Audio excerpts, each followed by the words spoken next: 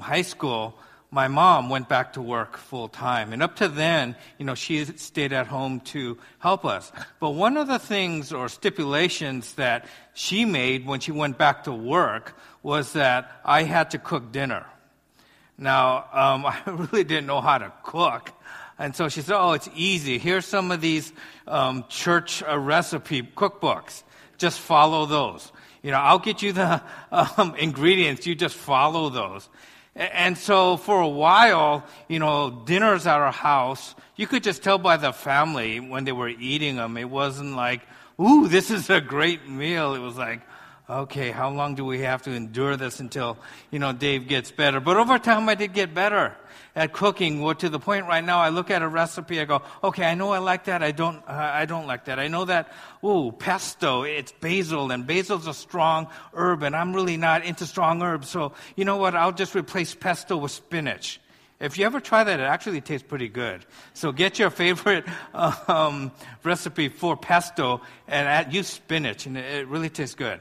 But anyway, and when I cook, I'm going to the point where I don't use recipes anymore. This is a basic recipe, but I just throw stuff in and taste it and go, okay, I think it needs this, I think it needs that. And you could do that now.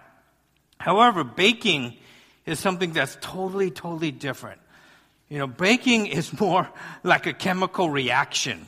It's more precise. When it says 1 cup of this, it means 1 cup of that. And I wasn't a good baker. I'm not like Kimi Matsuda there, who's a great baker. And if you've ever had any of the things she bakes, they are just so good. And I've always told her, I don't see how her husband, Keith, stays so skinny. I mean, if she cooked for me all the time, I'm overweight. I'd be even more overweight. But she bakes. But baking is hard because you can't say, I want to put a little bit of this. I want to put a little bit that. I'm going to taste. No, it doesn't. It's exact. When it says 1/2 cup of baking powder, it means 1/2 cup of baking powder. You can't guess when it comes to baking. And although a lot of times we view our faith like cooking.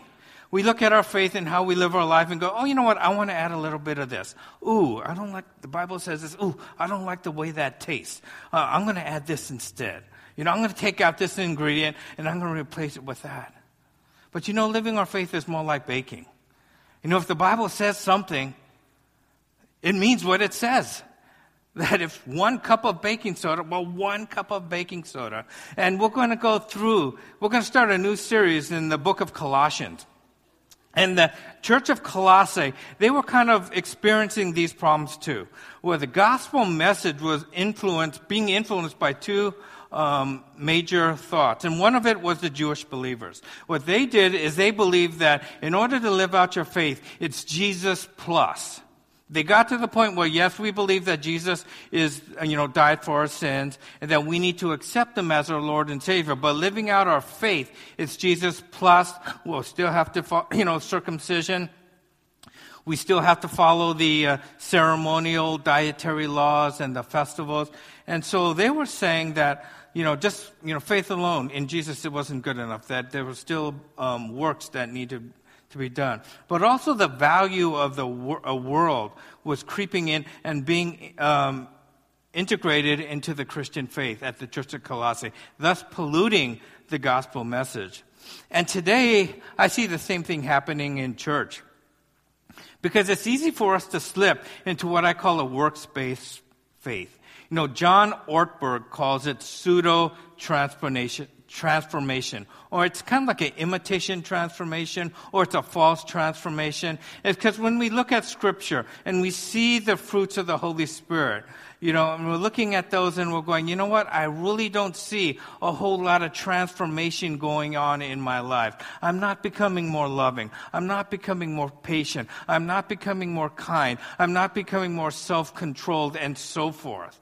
And we know that's what we're supposed to be. We know the Holy Spirit's living inside each one of us, and we are supposed to be more Christ-like. But for whatever reason, maybe we're too busy, or we have our focuses elsewhere. Maybe we have 1 foot in the world and 1 foot in our faith, and we're trying to live our lives that way, but it's just not working. And we know that we're supposed to be different. As disciples of Jesus Christ, we are supposed to be different than the people that do not have the Holy Spirit living inside of them. But then we take a look at our friends, and we look at them and they go, wow, there's not a whole lot of difference between them and us. And they don't know Jesus Christ. And in some cases, they might be nicer or more patient and more kind and have more self-control than we do. And so what do we do about that? Well, we have different markers that we use. And those markers are a lot of times work-based. Well, you know what? I go to church. I serve in the church. I tithe. I say my daily prayers. I do this, I do that, I do this. I do all of these things so I could check them off and say, okay, I'm different. My friends who don't know Jesus Christ, well, they don't go to church, I do. My friends that don't have the Holy Spirit living inside their lives, well, they don't tithe to the church, I do. My friends don't serve in the church, I do. So we check those things off, and we use those things as a marker of how we're doing spiritually. So the more stuff we do, the more spiritual we think we are. And it's not about that. Our spiritual life isn't about doing more good things than bad things. That's not how our faith works. It's about having a relationship with Jesus Christ and allowing the Holy Spirit to transform us. Walk by the Spirit and you will not satisfy the desires of your flesh. It's using the Holy Spirit to do that battle for us. But a lot of times we do that. But also our gospel is being influenced by our culture. And I call this a form of universalism. When you see out there what people are thinking, and it's based upon the love of God. And they said, ultimately God is a loving God. And if God is a loving God, there really are no consequences to my actions.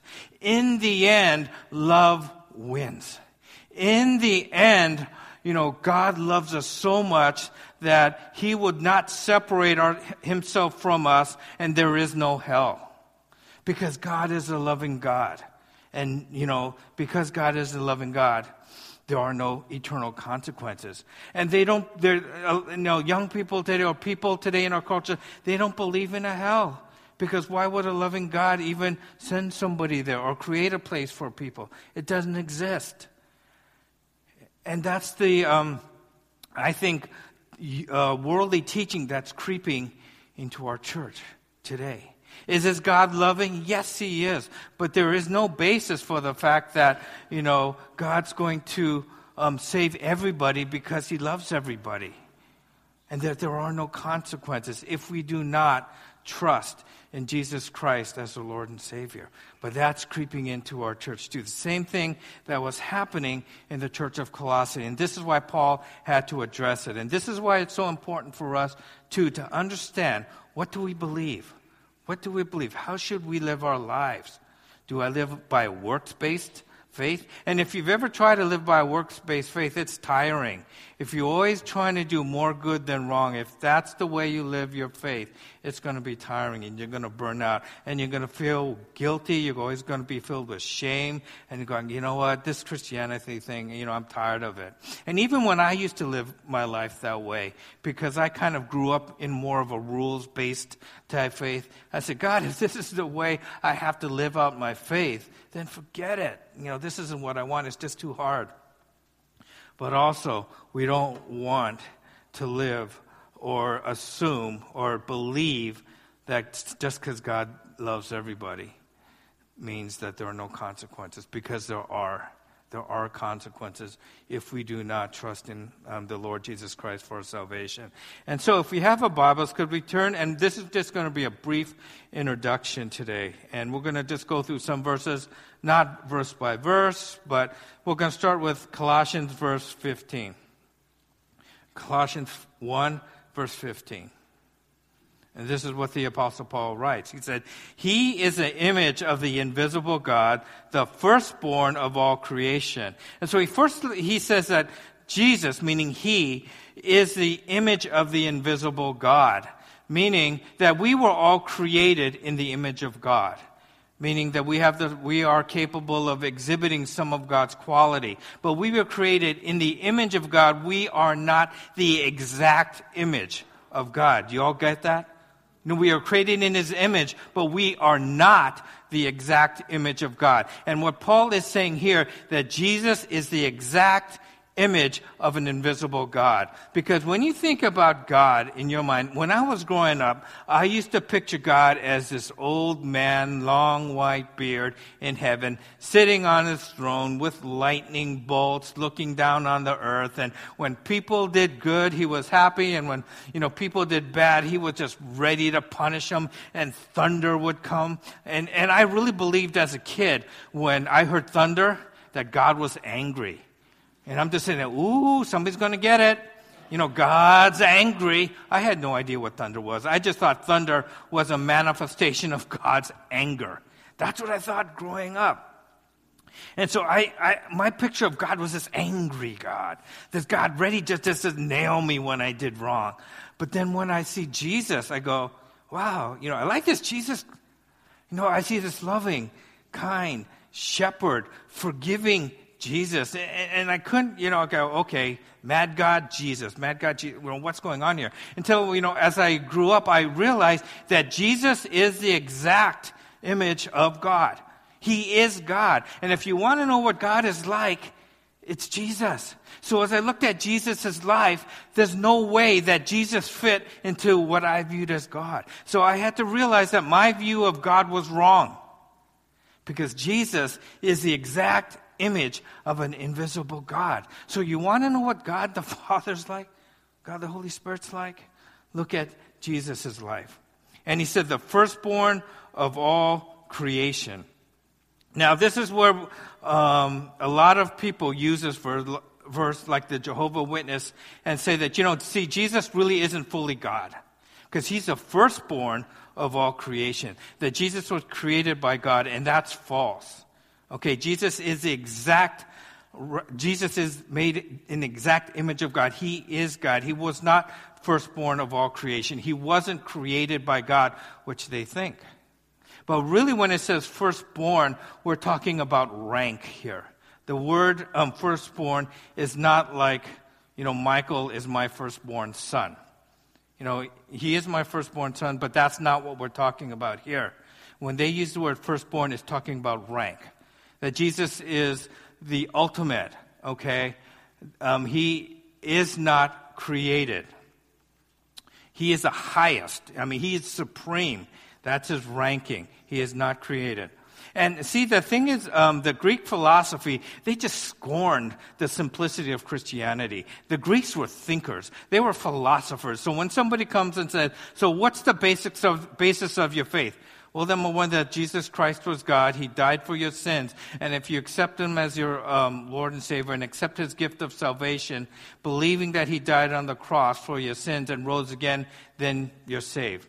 And the Greeks are saying, you've got to be kidding me. Well, where's the catch? Where's the intellect in that? That is too simple. And so the group called the Gnostics started to come into the church. And they believed that, no, your gospel message is way too simple. It's got to be more complex. It's got to be more intellectual than that. So they came up with this philosophy of what they call secret meaning. Or there's got to be a deeper meaning that only those who are spiritual get. Okay? And one of the things that they believed was that the spirit or spiritual was good and the material was bad. A spirit good, material was bad. Therefore, Jesus being a human, part of the material world, He could not be God because material things are evil. So they were saying that Jesus was not God, that He was created. He was created and He was a fallen individual just like the rest of us because of that. But then Paul goes on and he says, for by Him all things were created in heaven and on earth, visible and invisible, whether thrones or dominions or rulers or authorities. All things were created through Him and for Him. Once again, Paul is saying, no. Jesus was not a created being. Because Jesus was the one who created everything. Okay? And so if Jesus created everything, how could He be a created being. And so it said he created everything in heaven and in earth, visible and invisible, whether thrones, dominions, rulers, or authorities. And we just see those as rankings of angels there. So Jesus created everything. He is above creation because he created everything. He was not a created being, as they were trying to tell the church. And it says, he is before all things, and in him he holds all things together.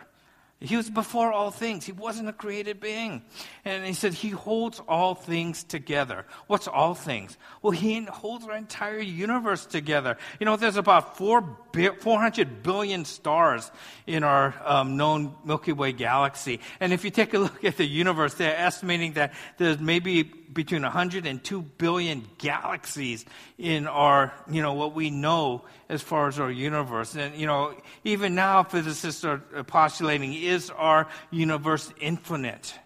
And more are starting to think that it's infinite. And Jesus is holding all of these things together.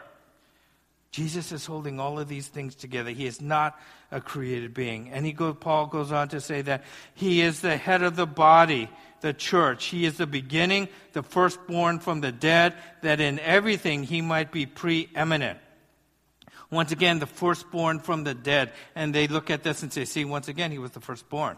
He is created. No, because we knew that people were resurrected from the dead before Jesus. I mean, Jesus was the one who resurrected Lazarus, right? But once again, they're saying that Jesus is the supreme over all of those who have been raised from the dead. It says, for in him, 19 and 20, for in him all the fullness of God was pleased to dwell, and through him to reconcile to himself all things, whether on earth or heaven, making peace by the blood of his cross. For in him all the fullness of God was pleased. And see, the Gnostics believed that God would parcel out part of his power to individuals or spiritual beings. And so what Paul is saying, no. God just didn't parcel out part of his power to Jesus. In Jesus, the fullness of God exists because he is God. That he is not just a being, that God just parceled out some of his power. And it says, through him to reconcile himself to all things. And what's all things? Well, number one, creation. Because we know that at the end of the creation, what did God say? That what? That this is bad? No, he said that it was good. At the end of creation, he looked at what he created and he said, this is good. Now, how many of you look around this world and you can say the same thing today? This is good. When Adam and Eve sinned, they messed things up. And ever since then, not only individuals like us, but we know that the earth, Romans tells us, that is under a curse. And that Christ is reconciling, has reconciled us to him. And we know that one day, when there's a new heaven and a new earth, that this whole earth will be reconciled to back where God could say it was good. And the Romans tells us that the earth is just groaning and looking forward to the day where it could be reconciled back to where it was before Adam and Eve sinned. And verse 21, and you who were once alienated and hostile in mind, doing evil things. Verse 22, it says, he has now reconciled his body of flesh by his death in order to present you holy and blameless and above reproach before him.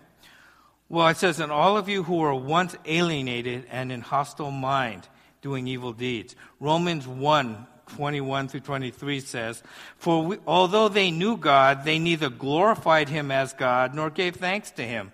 But their thinking became futile and their foolish hearts were darkened. Although they claimed to be wise, they became fools and exchanged the glory of the immortal God for images made to look like a mortal human being and birds and animals and reptiles. And others, what he was saying is, we wanted to do our own thing. God says, look, I created you for a purpose. I put down these rules, not to box you in, but number one, to make you realize that you guys aren't perfect and that you need be. But number two, these rules and regulations were made to help you. But that wasn't good enough for us to follow God. Having God wasn't good enough. So what Paul was saying is that we created idols to worship. And we still do that today, right? We may not go out and carve, a bird or a reptile or a snake out of wood, put it in our house and worship it. But we do worship things. We do put things above, our love and loyalty to God. It could be our family. It could be our girlfriend or boyfriend relationships. It could be our job. It could be our career. It could be our goals. It could be our desires that we are chasing. And we are putting those things above God. And so he was saying, yes, before you used to be chasing those things. Your heart was far from me. But he goes, now, he says in verse 22, he has now reconciled in his body of flesh by his death in order to present you holy and blameless and above reproach. In other words, before the Bible says we were enemies of God, but through the death and the blood shed on the cross by Jesus Christ, for those of us who have accepted that gift and who trust in Jesus Christ for our salvation, we are not enemies anymore. We're friends. But what are the benefits of being that? He says, number one, we have been reconciled. And when he says reconciled there, the word is that we have been thoroughly and completely reconciled with God. And nothing, can change that. And he said, God cannot fellowship with sin. He can't. And therefore, he couldn't fellowship with us. But because our sins were paid for on the cross, we can now be in fellowship with God. We are now reconciled. We are now his friends. But as a byproduct of that, he declared us holy, which means that we are separated from our sins. He separated our sins from us. Because holy just means to be set apart. And so the Bible says he has taken our sins and separated them from us as far as east is from west and remembers them no more. He has separated our sin from us because of what Jesus Christ did on the cross. But also, he says that we're blameless. We're blameless. And the word blameless there is without blemish. Without blemish. When I was in high school, I had to take a look at the mirror every single day and see all of these acne, marks on my face. And, my dad was a professor at the USC School of Pharmacy. So I said, Dad, can't you get me something, that's stronger than whatever I could get at the drugstore to help with my acne? And then I forgot what he got me and all of that. And I took it, then all of a sudden my skin cleared up. And it was without blemish. And I was saying, oh, thank you. Because I had a severe case of acne. But this is what how God sees you. Without blemish. There are no blemishes in you. Even though we might think we have blemish, God does not see you as somebody that's flawed. And finally, it says he sees you as somebody who's above reproach. That means there is nobody that could bring a charge against you. Nobody. Satan can't. The Bible says there is no condemnation for those who are in Christ Jesus. And who is the judge? Well, just look at Romans 8. We see that there is no condemnation. We have nothing to fear. Why? Because we are above reproach. Satan could accuse us all he wants based upon what he sees in our actions. But God says, no, I died for Pastor Dave's sin. He is above reproach. No matter what you say about him, there is no condemnation. I will not condemn him. And that's a wonderful thing. Now, God does forgive our sins, but there are consequences. He doesn't remove the consequences for our sin. And that's important too, because when we do sin, God loves us, God forgives us, but he doesn't remove the consequences. But, he says that good will come out of that. And finally, he says, and this is a key here in verse 123. Well, he gives us all of these things. He declares us holy. He declares us blameless and above reproach. But verse 23, if indeed you continue in the faith, stable and steadfast, not shifting from the hope of the gospel that you heard, which has been proclaimed in all creation under heaven, and of which I, Paul, became a minister. One of the telling marks of a true believer, as we see in the Bible, is a continuation of your faith. That's one of the marks of a true believer. Now, I don't want to get into the subject of can you lose your faith or can you not lose your can you lose your salvation or are you secure in your salvation? I think you know where I stand on this one. I believe that, our salvation is secure in Jesus Christ. However, the mark of somebody who has been redeemed, the mark of somebody who is a true disciple, one of the marks is that they will continue on in their faith. Now, there might be times when we walk away from God. I've done that. But the true believer will always come back. The true believer will always continue in their faith. And this is why it's so important for us to know people who have wandered from their faith, that we need to be praying for them. We need to be actively going out there and trying to bring them back into the fold. Praise God that Leo is okay. But why don't we just take this time and, let's pray for Leo right now. Gracious Heavenly Father, I know that it's not easy growing old where, our strength seems to fail us sometimes and, we can't do the things that we want to do. And we ask that you would continue to strengthen Leo. And we thank you, Father, that even though he did fall, that it appears that there were no injuries done to him. And I ask that you would continue to watch over him. And, Father, that you would, heal his body, Father, if anything did happen. So, once again, I thank you for his faithfulness, Father, despite, his strength failing him. He comes to church every single Sunday, and he's an example, Father, of what it means to be faithful to the end. So thank you so much for his life. In your Son's name we pray, amen. And that's important. Once again, it says if, all of these things are available if you continue on in the faith. So one of the things I want us to leave with that is so important that we continue on in our faith. Parents, it's important that we don't teach our kids just to know that Jesus died for their sins, that they're embarking on a lifetime journey, that they're going to walk with Jesus for the rest of their lives, and how important it is to continue on in the faith, because a mark of a true believer is one who continues in the faith until the end. Let's pray. Father, once again, we thank you so much for what we've learned. And Lord, I'm just so grateful, Father, that you, through the shed blood of your Son, Jesus Christ, that you declared me holy. That you declared all of us who trust in you, Father, holy. That we're not blemished, Father. That we're, and that, Father, that we've also above reproach. Because so many times, Father, the enemy accuses us, plants thoughts in our heads to try to make us feel guilty or ashamed of what we've done. And Father, a lot of times we do that ourselves, where we're our worst critics.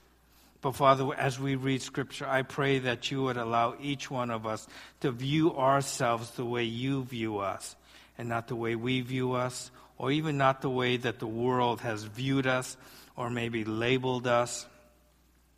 And Father, I want to pray right now for anyone who has seemed to have strayed from the faith. Father, we know that you love them. And Father, may your Spirit work in their hearts to bring them back.